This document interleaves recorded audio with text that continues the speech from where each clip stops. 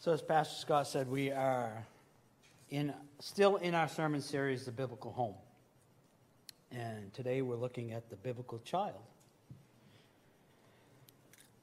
When saying that, you may have noticed they just came in and snuck in.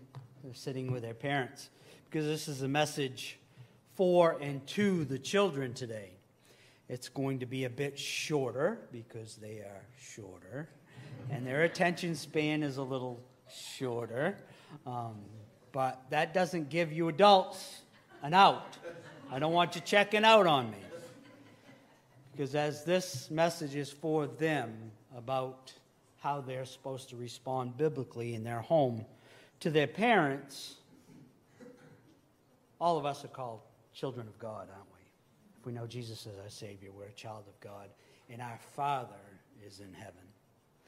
So there's a direct correlation between children loving their parents and us loving our God.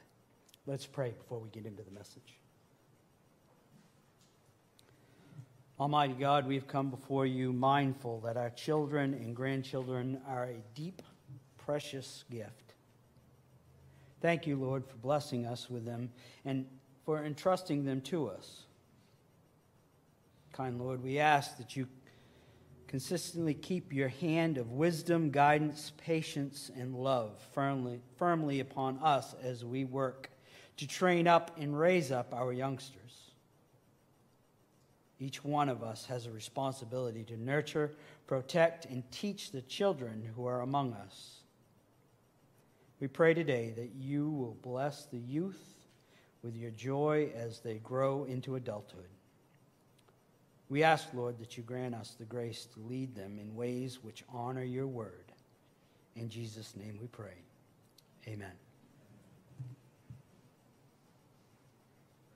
The first point in talking about the biblical child is that they need to know that Jesus loves them. And so do their parents. In Mark 10, we find these words, that they were bringing children to him, him being Jesus, that he might touch them. And the disciples rebuked them that was bringing the children. But when Jesus saw it, he was indignant and said to them, "Let the little children come to me. Do not hinder them. For to such belongs the kingdom of God. Truly I say to you, whoever does not receive the kingdom of God like a child shall not enter it." And he took them in his arms and blessed them, laying his hands on them. And then in Proverbs we read, "Hear, my son, your father's instructions, and forsake not your mother's teaching. For they are graceful garland around your head and pendants for your neck." Kids, your mother and father love you. Heed their words in your life. Kids, have your parents ever scooped you up into their arms and told you that they love you? They really do. And so does Jesus.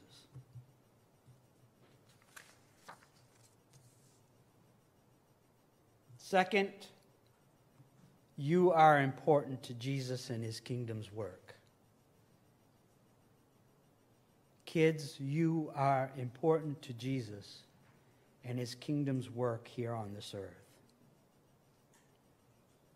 In John 6, we read a story about Jesus feeding 5,000 people. Now the Passover feast of the Jews was at hand. Lifting up his eyes, and seeing that a large crowd was coming towards him, Jesus said to Philip, "Where are we to buy bread so that these people may eat?" He said this as a test to him, for he himself knew what he would do. Philip answered him, 200 denarii worth of bread would not be enough for each of them to get a little. One of his disciples, Andrew, Simon Peter's brother, said to him, "There is a boy there is a boy here who has 5 barley loaves and 2 fish. But what are they? For there are so many. Jesus said, have the people sit down.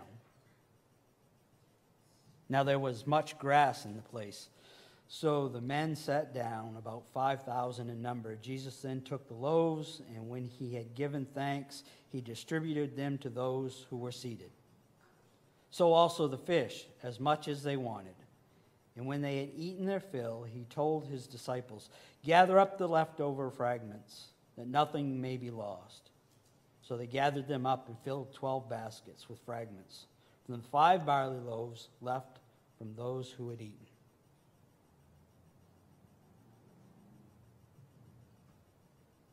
The boy gave up his lunch, trusting that Jesus would do great things with it. And he did. He fed 5,000 with a little lunch of 5 loaves of 2 fish. It's kind of unique. When I was looking at this, I had never really given it much attention, but the fact that they were barley loaves indicated that this little boy came from the poorer side of town.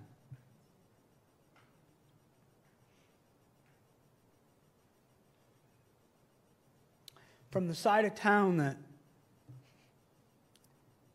he probably didn't have a lot. But yet he was still trusting enough to give what he had. The upper side of town would have had wheat bread instead of barley bread. And then there were the fish.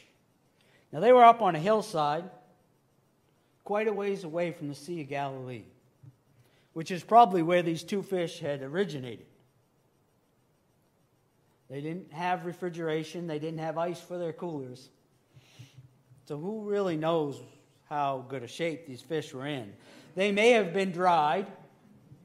They may have been salted. Or they may have been pickled.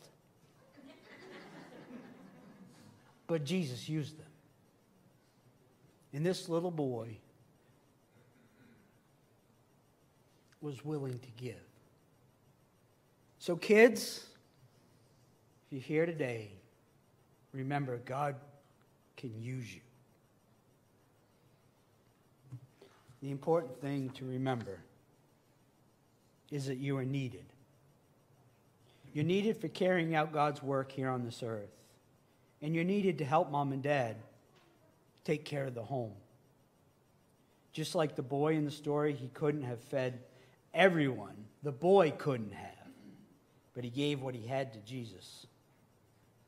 And great things happened. At your house, at home, you may not be able to mow the lawn yet or paint a room or cook a meal. But what you can do. Pick up your toys, make your bed. Just do what mom and dad are asking without complaining. You are important to doing God's work, and you're important to helping mom and dad do their work as well. Point number 3, you have responsibility in the family. Little ones, you have responsibility in the family. That's where our scripture for today comes in, Ephesians 6. Children, obey your parents in the Lord, for this is right. Honor your father and mother. This is the first commandment with a promise, that it may go well with you and that you may live long in the land. That word commandment is a pretty big word. You may not really understand it, but you may have heard it before. Commandment is one of the 10 commandments. It's actually the 5th of the 10 commandments. It's found in Exodus 20, verse 12. Honor your father and mother, that your days may be long in the land that your Lord that the Lord your God is giving you. This does mean that this promise, the first and only commandment that comes with a promise, that you'll have a long life if you do this, if you honor your mother and father. But it also means that your days will be full of God's goodness and His grace if we choose to honor and obey our mother and father. Now, honor, that's kind of a tough word for little ones to understand too. It means to give a person the respect that is due him because of his position. I spent a lot of time in the military, and I know some of you have as well.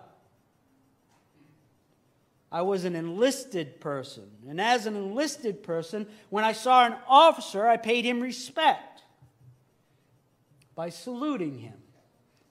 I didn't know him. I may not even know his name if I couldn't read his name tag on his uniform. But because he had insignia on his shoulders that signified that he was an officer, I saluted him. I paid him respect just because of his position. Kids, in the same way, you're to honor your mother and father because they are in a position of raising you, of caring for you, of protecting you, of loving you. So you should honor mom and dad. Now, to obey is to do what that person that you're honoring asks without question or complaint. That's a pretty tall order. Without question or complaint, especially when they get to this teenage age right down.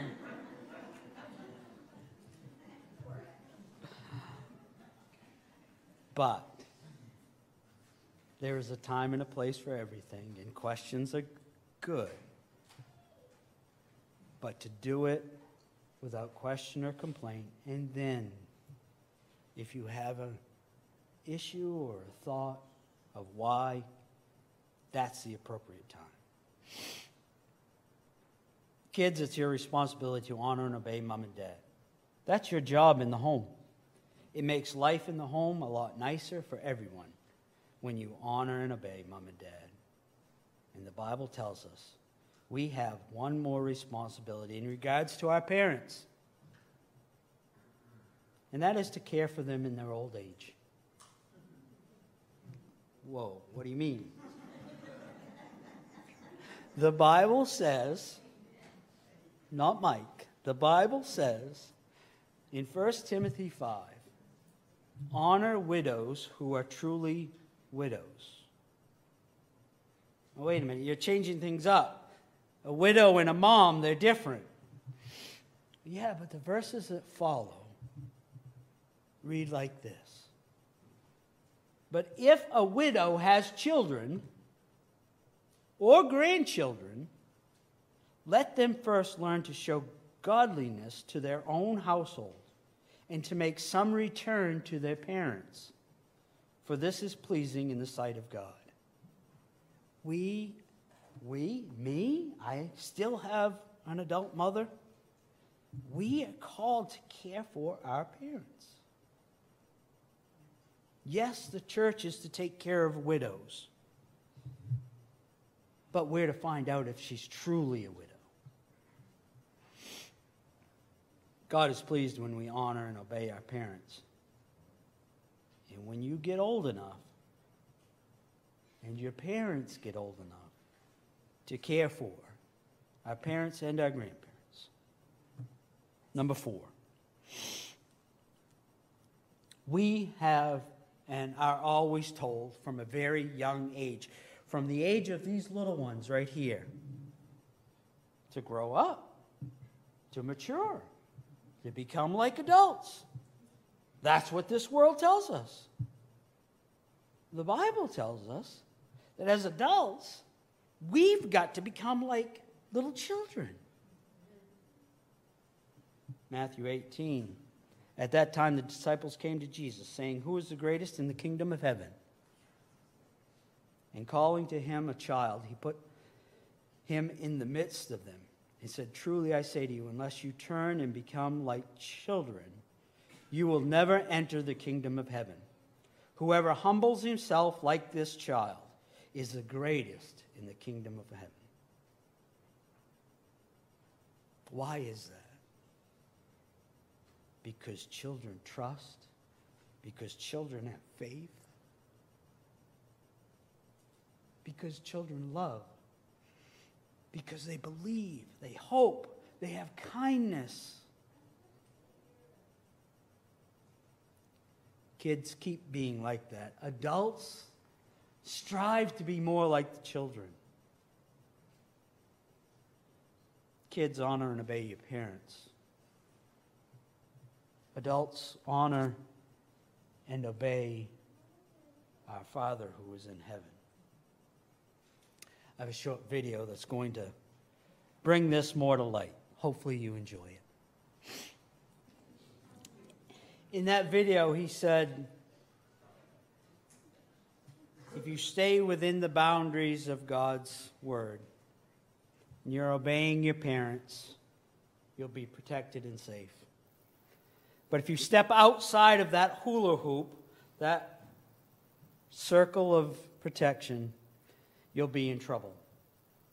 And God's word is very clear in our last point to these little ones, is that you can step outside of those bounds.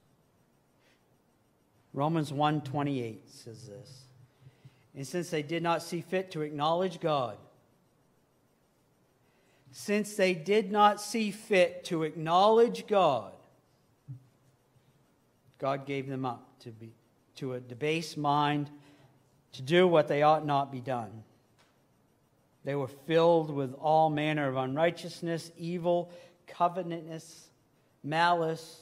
They are full of envy, murder, strife, deceit, maliceness. They are gossips, slanderers, haters of God, insolent, haughty, boastful, inventors of evil, disobedient to parents, foolish, faithless, heartless, ruthless. Though they know God's righteous decree that those who practice such things deserve to die, they not only do them, but give approval to those who practice them. Kids, we don't want to be lumped into that group, do we? That's a group that we don't want to be part of. We want to stay inside of that hula hoop, inside of that circle of protection. We want to obey God.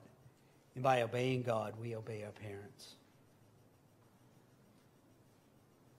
Let's pray and ask God to show us as parents how to love our kids in a manner that will lead them to Jesus, and ask Jesus to pour into them.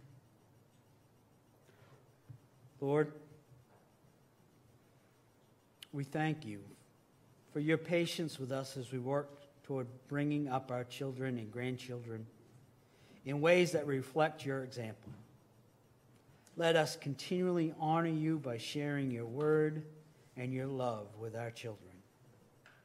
Now please watch over, protect, and pour into these little lives that they may grow in a manner worthy of your love. And we will give you all the honor that is due you. In Jesus' name we pray. Amen.